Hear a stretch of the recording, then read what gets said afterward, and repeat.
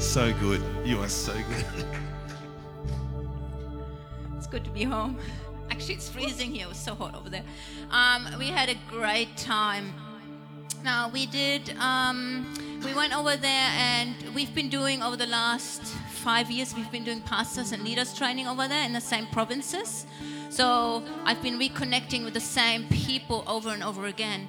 And just going back this year, like something really shifted. Like I've never seen the group so responsive to the Lord and just so their hearts so open. So it's just so encouraging that, we sow so much seed in our life, and every single one of you do, but there is a harvest, and sometimes we don't see that.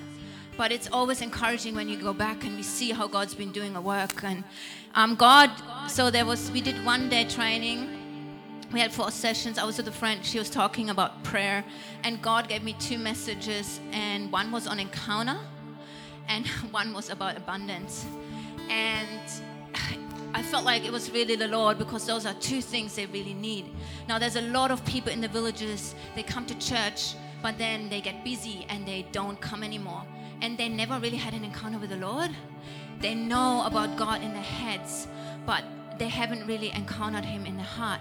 And so I've been speaking to those pastors and leaders about encounter, and we did a ministry time with encounter, and like God just showed up. Like God just showed up, like His presence, like in every province it was different, but He just showed up, and they were activated, and they started to encounter the Lord, and so they can give it to their churches, so they can bring it to the people, because the people over there, you know how the encounter with the Lord changed your life, and how the encounter in the heart changed your life. And so God was just really moving. It was just pretty incredible. And then the second message was on abundance, and before I left, God kept growing this message, and He really put it on my heart to address the poverty thinking over there. And I was really nervous. I remember I said to Josh, I'm really nervous because God has given me this message, and it's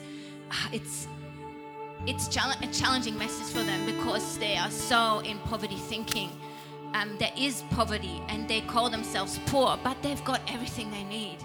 But they've been told they're poor because they don't have all the stuff that apparently makes you happy, which doesn't. And so I've been addressing that, and there's so the other thing is the pastors go to training, and they actually get paid for their expenses. So they get paid to come to training, which sadly has started through a white person's ministry. And so all ministries in Cambodia do it now. So sometimes the pastors go to certain meetings because they get more money than at the other meeting, which is all poverty thinking. It's not abundance. And God really started to speak to me about, what the people are doing. They are feeding that thinking.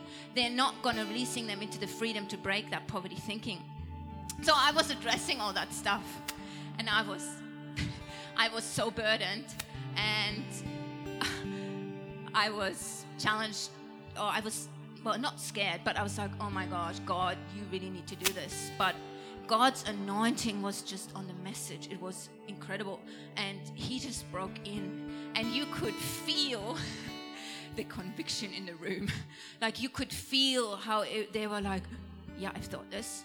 Yeah, I've done this before. And then we just had a time where we repented, and they repented.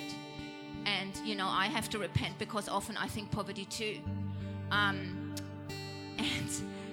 then we did an offering, and they actually, God ended up covering all the expenses for those training seminars.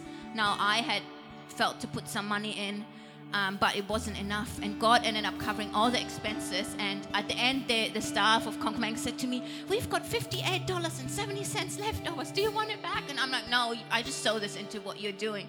And like God just showed up. God showed up through their own people. And that is just what needs to happen in those countries that are poor. And it was just amazing. And the staff of the organization we partner with, especially the province staff, they were so challenged. Because there wasn't enough money to pay for everything. And they were so challenged because they are thinking the same way than the people. And so even in their own organization, we are partnering with God was just challenging a mindset and bringing some freedom and showing them, hey, you need to trust in me and not in the white people. And so it was just incredible. So thank you for all your prayers. I did end up sending a few emails out because I really felt we needed more coverage, but God really broke through. God broke through in one of the seminars was supposed to be canceled because of that whole money thing. Plus, there's elections coming up. So the government party is really controlling, and they're not allowed to have big meetings. And in that province, they didn't want to do a big meeting. So we did a smaller meeting with like 15 people. But it was probably one of the most powerful meetings for God, really. They ended up pledging back the money that they were given, half of those people. And that's like a breakthrough, for that country. That they are like, you know what, I want to think godly. I want to do kingdom and not poverty thinking. So it was just really cool. It was also, we went back to the village we've been working in for the last few years and got to reconnect with some of the people. And like, what God's been doing over the years has just been so amazing. There's a school in that village, and they are not Christians. And actually, the headmaster, they're Buddhist because that's the national religion over there. And so we've been praying for them over the years, and they have seen God move. And even this year going back, they're like, you prayed for this last year, and this is what happened. Like, God really did something because of your prayers.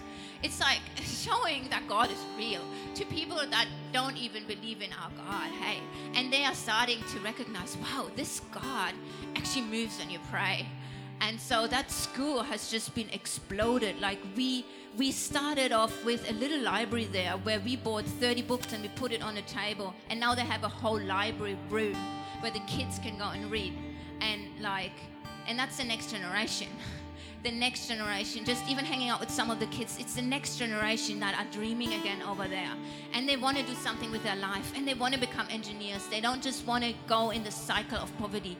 They want to do something, and they're going to be the ones that are going to change that country around. So it's just been super encouraging, tough at times, lots of addressing of spiritual strongholds and lots of prayer and warfare involved as always when you address things on missions. But yeah, I just want to say thanks for your support. And yeah, God's just impacted lives in an incredible way. We saw a few healings and just saw God move in incredible ways. So yeah, thank you.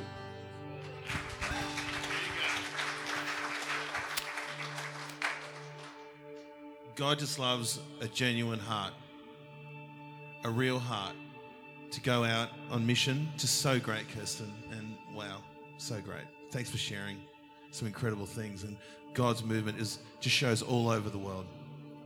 So awesome. Good morning. Is it all right? Can you hear me? Okay. For those of you worried about it, we're gonna worship again. I know that one song isn't satisfactory for the church, but after the sermon we will worship again because I feel that what I'm going to speak on will make sense. That we actually do end up giving glory to God at the end of it. I like Sean's prayer because at the end he covered the fact that Jesus will return again. I like that. It has to be. So that is a declaration of our faith, that he will return. We don't know when. It could be now. It could be tomorrow. But until then, we get to rule and reign on this earth in him. So what I want to speak about today, it's going to be a little bit meaty. I've tried to simplify it as best I can. I have to wear glasses now since I turned 40. My eyes just suddenly one day started deteriorating. It's incredible. I was reading a book and I just thought, I can't really see what's going on here. And then I went and got glasses and it all makes sense now. But I only have to wear them when I read. And if I look at you, you're actually a bit blurry with them on. I want to speak to you about the forgiveness of sin, and in particular, the power of the forgiveness of sin. And I want to show you, as we go through this little journey, as I've mentioned on a number of occasions, my belief from what I can see in Scripture, and I do stand alongside many others, and some people are great scholars of faith, that sin was never, ever, and is never, ever a moral failure. It was never a moral failure in the beginning.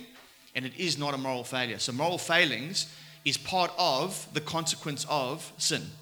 But sin itself is not moral failure. The Bible calls our moral failings the works of the flesh.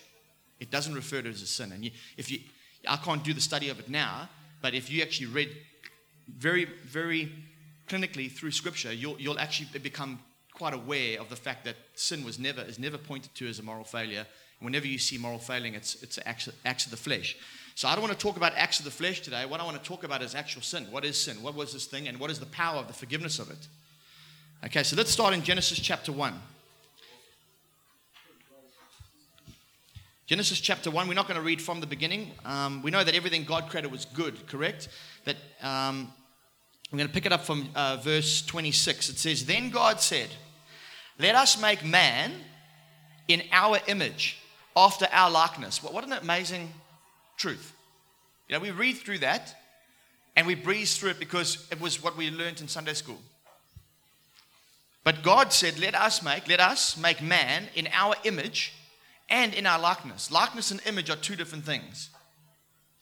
Image is what you physically look like, and likeness is the nature of. So God said, let us make man in what we physically look like, but also in our nature, our very nature. So mankind will be in the nature of God. And let them have dominion. That's also a big word, the power word. Dominion, rulership, government over the fish of the sea and over the birds of the heavens and over the livestock and over all the earth and over every creeping thing that creeps on the earth. So God created man in his own image, in the image of God. In case you forgot that, we were created in his image, he just decides to repeat himself. So God created man in his own image. In the image of God, he created him, male and female, he created them. Isn't that incredible? And God blessed them. Don't get too excited about it. Okay. And God blessed them. And God said to them, listen to what God said to us. Be fruitful, multiply, and fill the earth, and subdue it, and have dominion over the fish of the sea, over the birds of the heavens, and over every living thing that moves on the earth. What an amazing vocation. Vocation is a job. Our job was this, to multiply in the image of God, in the likeness of God, to multiply and to have dominion over the earth. Isn't that incredible? What a great task. To rule over it. And as I spoke weeks and weeks ago, I can't even remember when the last time I spoke, but it seems like ages, but our role was to act in God's government redemptively towards the earth. That where we go, we bring that redemption. The redemption that comes from being filled with the presence of God. Adam and Eve lived 100% in a garden that was in Eden, which is incredible because it's not the Garden of Eden. Sunday school was wrong. It's a garden in Eden. There was a garden in Eden. Eden means paradise. It wasn't called the Garden of Paradise. It was a garden in paradise.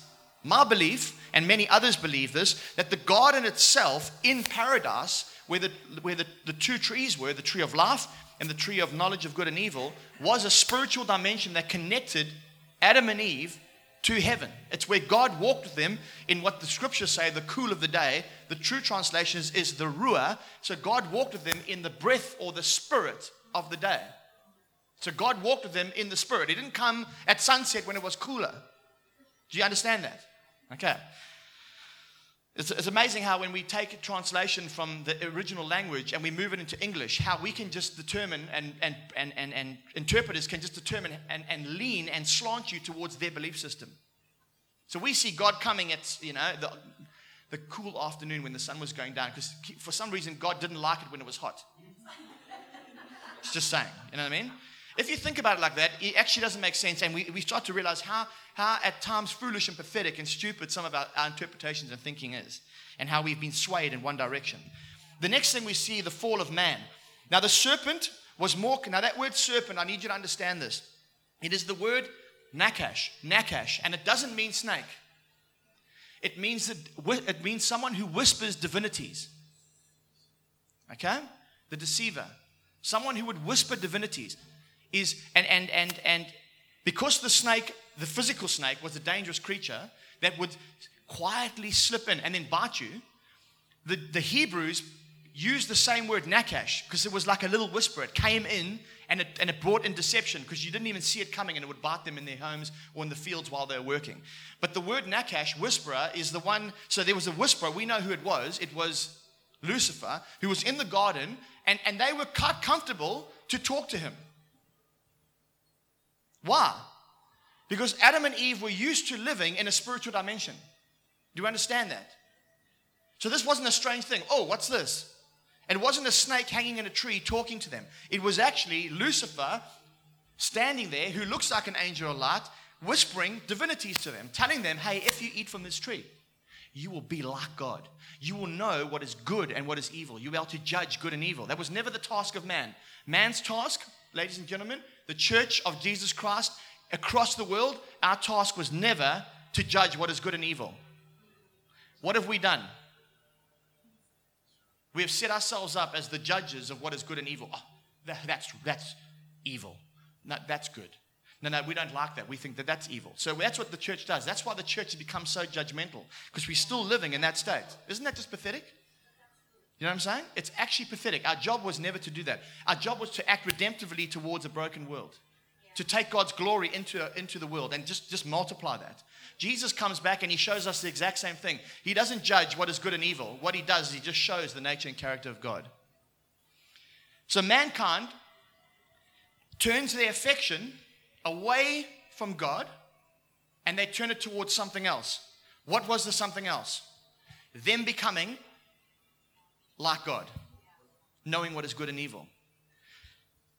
I want to suggest you, as other scholars would also do so, and I'm not a scholar by any means, but I've studied some great scholars, and this is what my belief is. Sin is idolatry. Bottom line, it's idolatry. It's when we turn our affection away from worshiping God towards worshiping anything else. And anything else can be anything. In this case, it was themselves. And that caused them to go into exile. Why? Because you now need to leave the garden. You need to leave the garden. Now, I want to just quickly take us to Romans chapter 1, if you can just jump there quickly. Romans chapter 1. We're going to jump through some scriptures. I'm going to take you New Testament and Old Testament so we can see that it is like this from the beginning. And then at the end, I'm going to give a little bit of a conclusion, okay? Go to Romans chapter 1.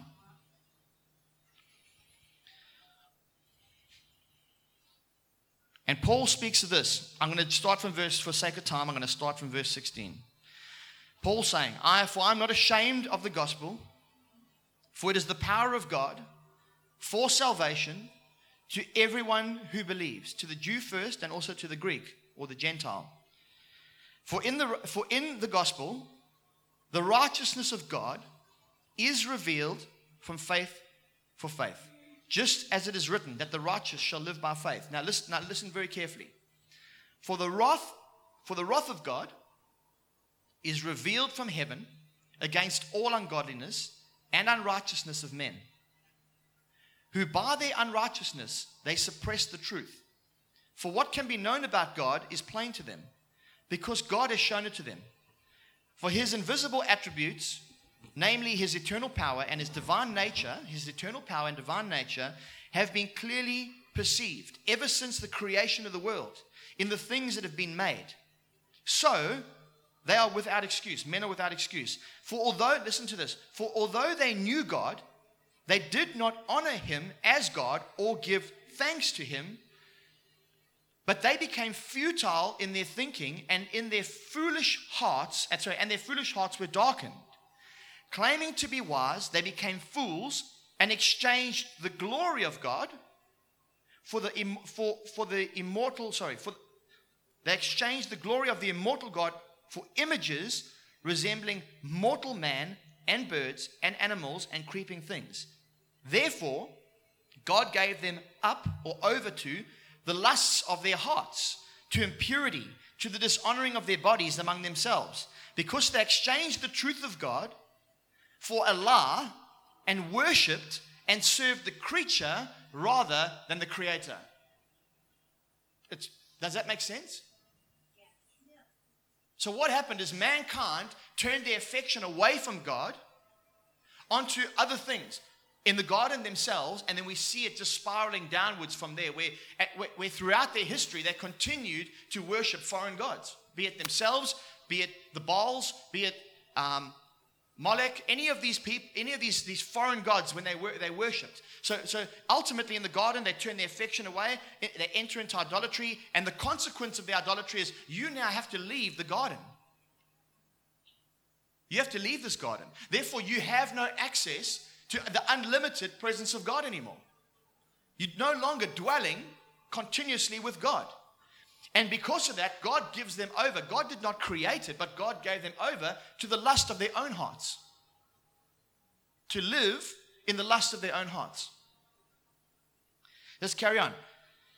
From verse 26. For this reason, God gave them up to dishonorable passions. For their women exchanged natural relations for those that are contrary to nature. And men likewise gave up natural relations with women and were consumed with passions for one another. Men committing shameless acts with men and receiving in themselves the due penalty for the error. And since they did not see it fit to acknowledge God, God gave them up to a debased mind, to do what ought not to be done.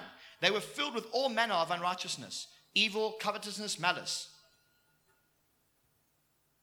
Carry on through those scriptures. They are full of envy, murder, strife, deceit, maliciousness. They are gossips, slanderers, haters of God, insolent, haughty, boastful, inventors of evil, disobedient to parents, foolish, faithless, heartless, ruthless. Listen to verse 32. Though they know God's decree that those who practice such things deserve to die, they not only do them, but give approval to those who practice them. So straight away what happens is this. Man coming out of God's presence completely loses his way and starts to give his affection over to everything else but God himself. Isn't that amazing? There's a song I heard on the radio. I can't even remember the person who sang it, but it goes, what if God was one of us? Have you heard that song? It's an old song, right? When I mean old, it's like 90s. But there's a verse where she sings this, and it's quite interesting. She goes, if God had a face, what would it look like? And would you want to see if seeing meant that you would have to believe? Isn't that incredible? And I thought to myself, what an amazing word. That's where the world has got to. Since leaving, we would rather worship anything else, because if we believed in a God, we know that we'd have to turn to worship him. And in turning to worship him, in mankind's desires that they would have to be subjected and come and succumb to his rules and regulations, which the church has predominantly portrayed as being quite stringent and strict, and that God himself would come and punish if you step out of line, even if you're born again. And so anyone in the world, if I was in the world, I wouldn't want to follow a God like that. That's just not, there's nothing that I'm going to gain by serving a God like that. In actual fact, the pagans served gods like that. If you did not give your sacrifices, if you did not give yourself over, and give that God what he wanted, he would come and punish you. He would withhold the rain. He would come and give you a disease. That's the kind of God, the pagan gods that they served.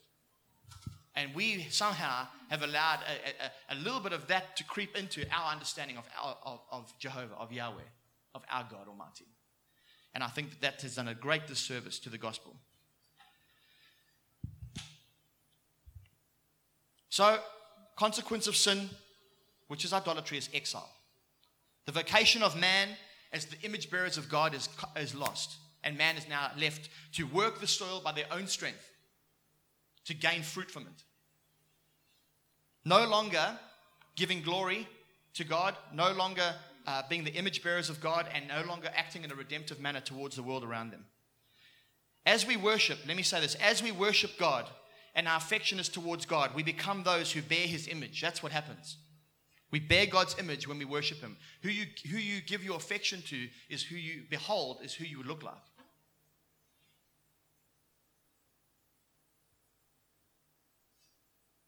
So we see God select a man. His name is Abraham. God blesses Abraham. He prophesies over Abraham, and he says that through you, the nations shall now be blessed. So he's now prophesying and speaking and giving a decree over a man named Abraham that he will now pick up, through his lineage, we will pick up the vocation of mankind again.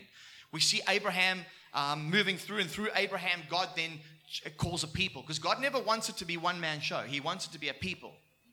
So God chooses a people, a nation that he calls Israel, the chosen ones. Their vocation was to then carry on what he had originally had mankind do. God will bring his presence, and his presence will be among them. However, it was limited to being with inside at that time an ark, okay? And he would be with them, and they would then go and act redemptively, driving out all that is unrighteous, driving out all the ungodliness, and establishing God's righteous government and rule. But we see every time they fail, it's through what? It's through sin. It's through the worshipping of foreign gods. Just go with me to Kings quickly. Now, before we get into go to 1 Kings chapter 12. Before we read through 1 Kings chapter 12, I want to just point out to you that if sin... Sorry, let me just find my place first.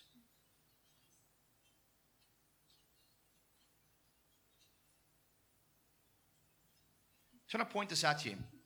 David. What was David known for? Two things. Number one, he was known as a worshiper. And number two, he was a man who was after God's heart. A man who was after my heart. God said that of him. He is a man after my own heart. Okay? David was a worshiper. We know that from history, and we know that from reading the scriptures. David failed morally under the law. The law had already come. David failed morally. He did two things. One, he raped Bathsheba. She didn't willfully come. Remember, as a king in those days, he walked down, saw her by the river when he was supposed to be fighting battles, went down there and had her taken to himself and slept with her. She was married. She would have known as a Jewish girl, if you slept with somebody in adultery, you'll be stoned to death. Would she have willingly given herself over to David knowing she was married? No. David raped her. Let's get that straight. The Bible doesn't use that kind of language, but he did. The next thing he devises a plan to have her husband killed. Those are two moral failures. Why did God not remove David as king? Why was Israel not taken into exile? And why did nations not come and plunder Israel? But Israel thrived under the leadership of David when he was a moral failure. Because sin was never a moral failure. David continued to worship God, and he repented of what he did. He changed his view. He came before God. He asked for forgiveness. God forgave him, and David continued to lead Israel. But now we look at his son, Solomon, the wisest man in the world, full of wealth. David leaves him a lot of wealth. David even collects all the stuff for the temple to be built. Have a look at this. Go with me. What did I say it was? Sorry, 1 Kings 12, 25. No, hold on. Sorry, 1 Kings 11. And then we'll go to 12. Sorry about that.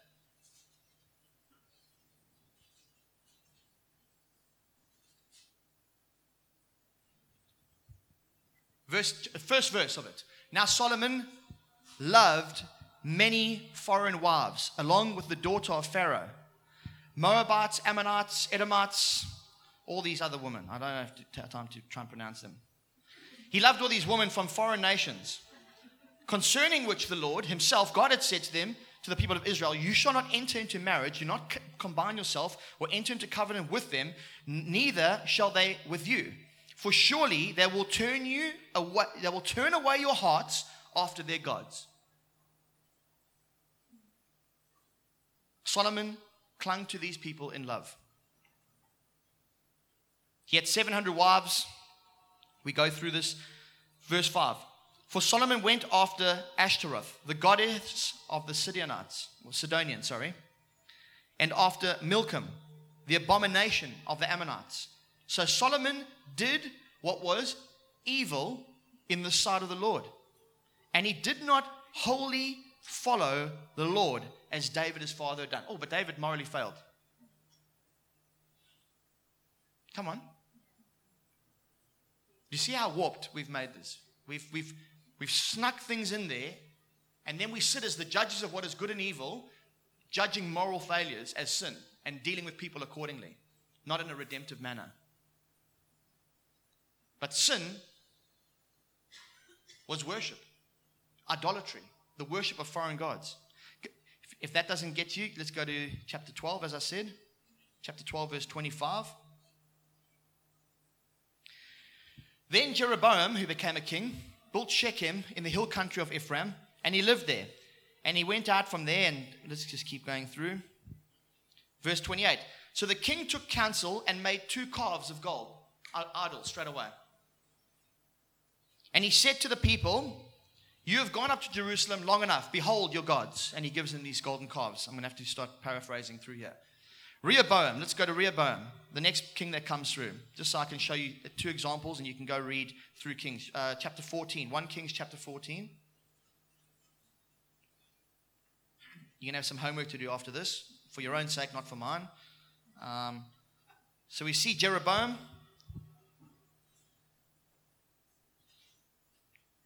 Verse 21. 14 verse 21.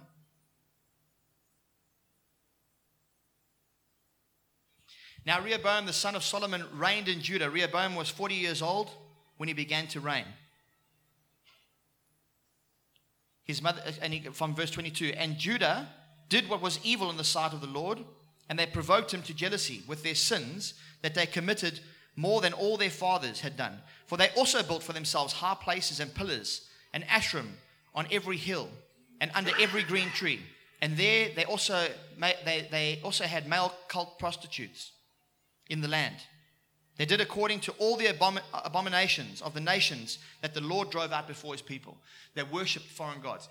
I want you to, for your own sake, just go skim through the book of Kings, 1 Kings and 2 Kings, and just note and see what happens.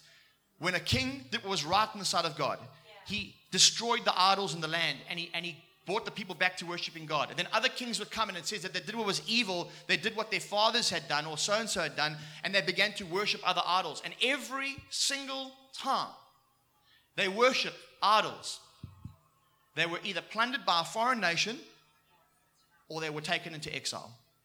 Ultimately, the exile was into Babylon. They end up going into Babylon. And in Babylon, they lived there for generations, completely overcome, completely subdued by that nation. And we see down the track, eventually, you've got Daniel in that come through the situation. We don't want to get into that at the moment, but Daniel comes in prophesying about the fact that God will redeem his people. And so what happened is they lived as suffering servants of the Babylonians and other nations. Nehemiah comes into the picture. He rebuilds the city, okay, and he brings people back into Jerusalem. But after that, we see other prophets, Jeremiah being one of those, who still prophesy about a day when the Lord himself will come and redeem his people from exile and come and be with them again. Now, if the exile was purely geographical, then Nehemiah had satisfied it. Because effectively, the Jews came back into Israel. But then the Romans came and they occupied Israel, occupied Jerusalem. And so Israel was never, ever actually free. Because the issue was not a geographical exile. It was a vocation. It was a creation exile. It was a image-bearing exile. It was a place where man had completely lost that intimacy with God. So Israel live in Jerusalem. They live in Israel, their land in Galilee, and they're completely plundered. God is not worshipped the way it should be. They're not free, and they are suffering under Roman rule. Now we're going to get into a little bit of understanding of history, of the Israelite understanding of history, of what they understood this to be. It is very well known, you can do your own study, that the Jews believed that through their suffering, which they were going through, and they bore their suffering, constantly crying out to God to help them. But they believed that through their suffering, they would be forgiven of their sin, and God would then redeem them, driving out the nations that were occupying their land, and God would once again come and dwell among them as he did in the days of David. They waited for a Messiah. They understood the concept of a Messiah, that the anointed king who was of the lineage of David would come and he would again destroy the evil that was amongst them, and that the suffering would bring about the forgiveness of sin. That is what they believed. Many men had come. If you go read through Josephus, a Jewish historian who was also, by the way, born into, he was partly Roman and partly Jewish. He was Jewish by heritage, but Roman by birth. He wrote some pretty solid historical documentation of those times, leading up to the times of Jesus and beyond. And in some of his writings, he notes that there were certain people that had raised up saying that they were the Messiah and that they were going to lead God's people. And people would actually gather around them. 300, 400 people at times would gather around them, and they would go on this revolutionary trail to try and usurp power from Rome. And they would become revolutionaries. And what would happen is when Rome got hold of them, they would grab the leader, the man who was saying he was the Messiah, and they would crucify him on a cross. And they put them on crosses on the sides of the roads where they would hang there in absolute shame. And their people would scatter and run away and hide. And this person laying there was never raised back to life. And what Rome was saying is, if you stand up against us, we will destroy you in the most horrific, inhumane way, which was to put somebody on a cross. And they would hang there and they would be left to die. Birds would come and peck at their eyes. Animals would come and try and eat their feet while they're hanging on this cross. And they would have to die naturally. Sometimes it would take them days to die. Just hanging there, stripped completely naked. Many men had tried to do this, to try and redeem them, and had died. And God was silent for 300 years.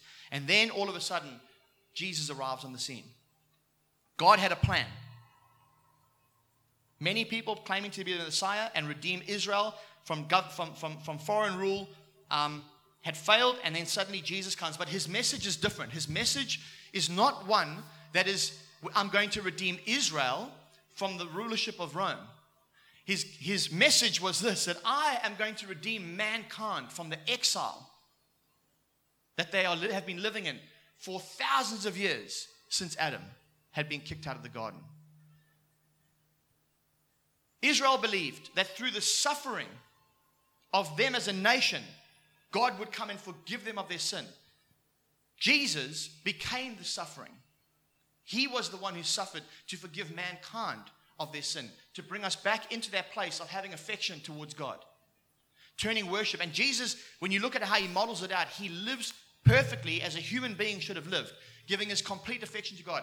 I do not say anything except I hear from my Father, and I do not do anything except what I see my Father doing. That is the lifestyle. When Paul says, by your life, that becomes your spiritual act of worship. See, singing songs on a Sunday or in your car at home is not where worship begins and ends. Worship is the singing of song. Worship is our prayer. Worship is what I'm doing now. When I'm declaring to you what Jesus himself has done and God through the Messiah has done in redeeming us, that there is worship. Why? Because it's elevating God. It's elevating him to the place that he's meant to be. It is also through singing. Singing is part of it, but also through your lifestyle. The way that I am, and the way that our father Rio, and the way that our husband Naomi, and the way that she is a wife towards me. It's a bit loud now. The way that she is towards me, the way I am towards my friends and my family, the way I am and the way I conduct myself in the workplace, the way I conduct myself on the sports field. However, wherever it is in your life that you're meant to be, how we live our life out, honoring God, is worship unto him.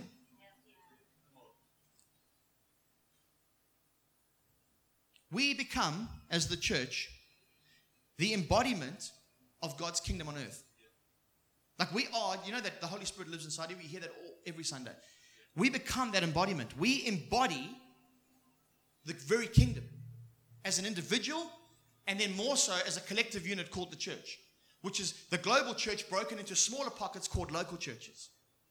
Together, as a nation of kings and priests. That was Israel's role. That was Adam and Eve's role. We govern redemptively. We work redemptively. How we are with each other, non-judgmental towards the moral failings. Jesus was not judgmental towards the moral failures of mankind. He was more judgmental towards the religious attitude of the Pharisees. Yet we take on, and I was saying to Naomi that I said, how much are we so like the Pharisees? We preach against them, we speak about how horrific they were, but when we set ourselves up as the judges of what is good and evil, we do exactly what they do. Moral failure is not an issue to be solved. Sin is an issue to be solved. And Jesus solved it. And when we bring people into God's presence, God deals with the moral issues where mankind has lost his way. When we try to solve moral failure, we actually hurt people. We do. Because we have no power to do it. I have no power to solve your moral failures. Neither have you to solve mine. But one thing I can do is I can act redemptively towards you in every occasion, being not judgmental, but acting redemptively and lovingly the way Jesus would. And as you meet Jesus, and as you live with the Spirit of God on a daily basis, He will take away those things that are damaging to your nature. Because He hates those things, because they are things that hurt the people that He loves. Moral failure hurts you, and God will deal with that. Forgiveness of sin, friends, is a powerful thing. It's not when we come and, forgive me of my sin, Lord God, because, last night I slept around, or I got drunk, or I took drugs, or whatever it may be. That's not what we're doing. Forgive me, Father, of my sin, which you've already done in Jesus, because my affection of my heart has been turned away from you, and I've been worshiping other things, my job, my money, my family, my house, my holidays, whatever it may be that you worship. It turns your affection away from God, and powers and principalities can establish themselves over your life in that situation. But when you worship God, it destroys the powers and principalities. That's how God did it. So how does forgiveness result in victory over the powers? The idols, and that includes human rulers, when they are idolized, whether formally, as the Roman Empire did, or informally, whether they gain their power because humans give it to them. Humans are designed to worship God and exercise responsibility in this world.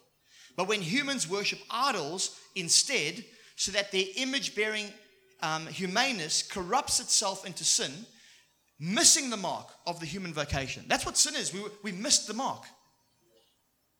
Our mark was there, worshiping of God, and we missed that mark and worshipped something next to Him, be it a golden calf or be it your job. The idols, whatever they are, then use this power that we've given over to tyrannize and ultimately to destroy their devotees and the wider world. But when sins are forgiven, the idols lose their power. That's a quote from N.T. Wright. I'll quote another quote from him. One can, of course, sum up all the consequent distortions and fracturings of human life with the word sin. But to jump straight there without recognizing the careful analysis that Paul has offered is itself to miss the mark. In understanding what he is saying, sin is not just doing the things God has forbidden. It is, as we have seen in Scripture, the failure to be fully functioning, God-reflecting human beings. That is what Paul sums up in his writings. All sinned and fell short of the glory of God.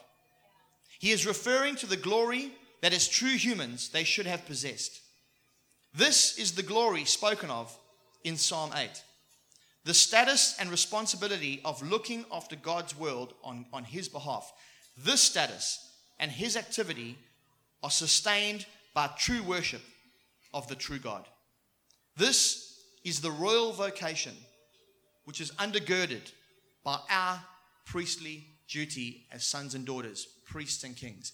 The forgiveness of sin, friends, is a powerful, powerful event. It's a powerful reality, let me put it that way. God brings us from living in exile to Him as servants in this world, suffering in this world. He brings us out of that and He puts us back into a garden state life.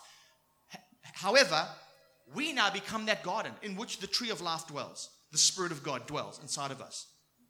And as we go, where we go, the garden goes with us.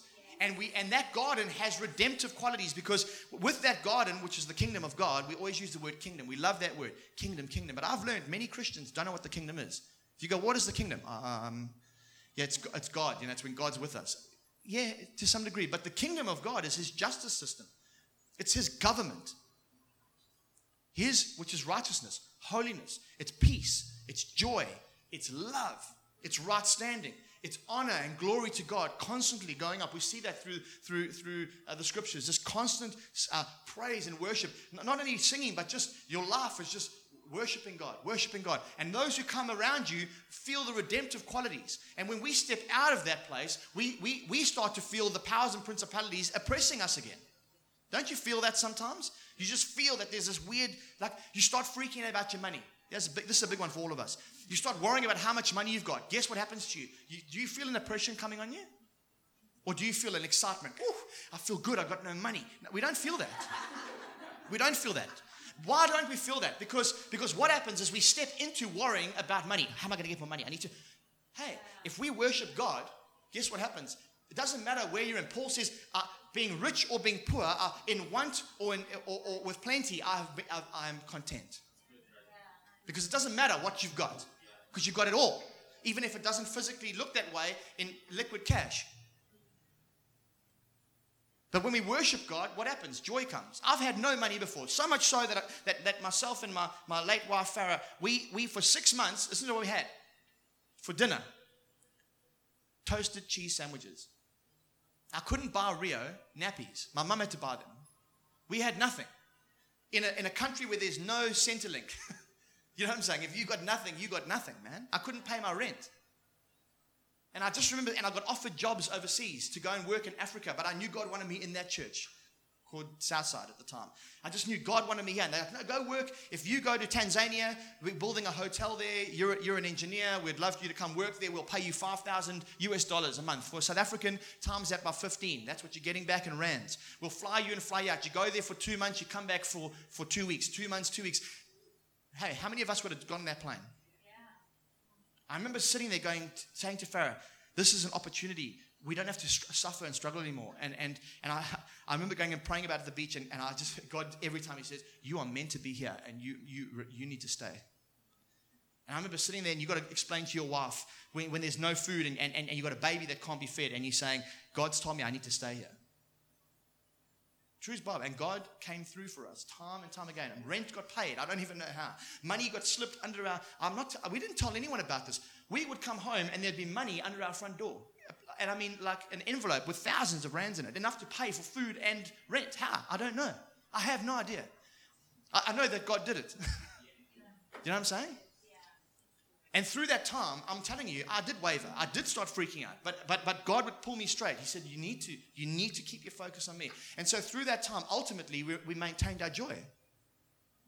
That's happened to me so many times in my life. I don't know where to begin with. But God came through time and time again. Because we kept our affection on him. Can I tell you what I was? I was a young Christian who was too stupid to realize that I had the ability to not trust God. I'll say that again because it doesn't make sense when I said it. I was a young enough Christian that I didn't have. I was young. I was such a young Christian that I was too stupid to understand that I couldn't trust God. That there were moments where I could decide not to trust God. As I grew older as a Christian, I began to learn how not to trust God, and that's when that kind of garbage crept in. Where I started freaking out when things weren't happening. Because as a young Christian, I was like, this is everything. He's delivered me from drug addiction. He had given me everything. I was feeling the joy of the Lord in my life every single day. I just thought God would just take care of everything. And you know what? I was right. Then I got wiser in my own Christianity, and I listened to people preaching, and I began to freak out about the fact that that God might not come through. And my joy waned.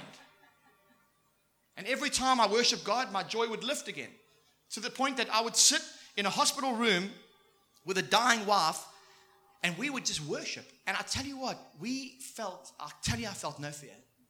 And I tell you that my late wife, Farah, who was my best friend, felt no fear. I remember sitting there and just going, this is the most incredible feeling I've ever had. Ben came into the hospital room after Farah had passed away, and made the presence of God as we just sat there worshiping. She lay there in the body dead, with myself and Ben and Clinton Rochelle standing around that bed, and we worshiped God. And I tell you, the presence of God in that room was something I haven't felt for a long time. Why? Because that's where we were meant to dwell. Now I can worship God in the good moments, and feel excited, and then I can not worship Him and freak out in the bad moment, or I can worship Him in those moments, and then I remain constant in my vocation. I'm not grumbling, oh, God didn't come through for me, and then people pick that attitude up from me, which, for a few months early, or so last year, middle of last year, I had that attitude. I had that bad attitude. So people around me were just getting poisoned by my garbage. I mean, who wants to hang around with that kind of person? I was just critical and angry about everything. And, Ben would come to my home, and I could tell you, he probably walked going, so that just tastes sour in Brad's home. And that wasn't what my home was meant to be like. My home never was like that before, but I'd lost my way. All of a sudden, something happens. God touches me in a meeting standing right there, and He just comes and floods me with joy and love and showing me what forgiveness looks like again. And there was just this redemption that came over me as I stood in this meeting. And since that day, guess what? Everything's it's just good again. Do I still have issues in life? Yes. But ultimately, the joy of the Lord is there. And every day, I'm trying my best to worship God in every circumstance. Even me and Noams had this thing where I said to her, we just got to stop grumbling. We're just sitting on the couch. I said, we just got to stop grumbling. It's absolutely pointless. We just, oh, this, that, that. And I said to her, it actually doesn't breed love. Am I right, love? But then all of a sudden, we just said, we're not going to grumble about that. We're going to say, like, she'll go, oh, there's so much traffic. And I said, hey, it's Friday. You know what I mean? It's Friday. We're going, it's weekend, baby. You know what I mean? We just find something that's exciting, something to live for. It's exciting to live with God all the time. And people come into your life and they picked it up. Well, why aren't you grumbling and broken and moaning like everybody else? Well, because, at the end of the day, the government I live under isn't the government of Australia, Cambodia, South Africa. It's the government of heaven, man. And that government is full of joy and righteousness and peace because I've been forgiven of my sin, my waywardness, and I'm now able to put my attention and affection onto God and see Him just move in wonder. I'm going to end it there because I have a lot more to go through, but I honestly believe that there's enough is said. And the reason why we held back on the worship is because I said to Ben, I think that we need to worship at the end of this because it just makes sense to actually begin to lift up God to the place that He's meant to be. And that's the key element. Worship, prayer, it's got to be God-centered. Our preaching has got to be God-centered. It can't be about us. We can't focus on the brokenness of mankind. There's a place for that. It's called pastoral care. But we've got to focus in these times on God. We've got to focus in our preaching on God.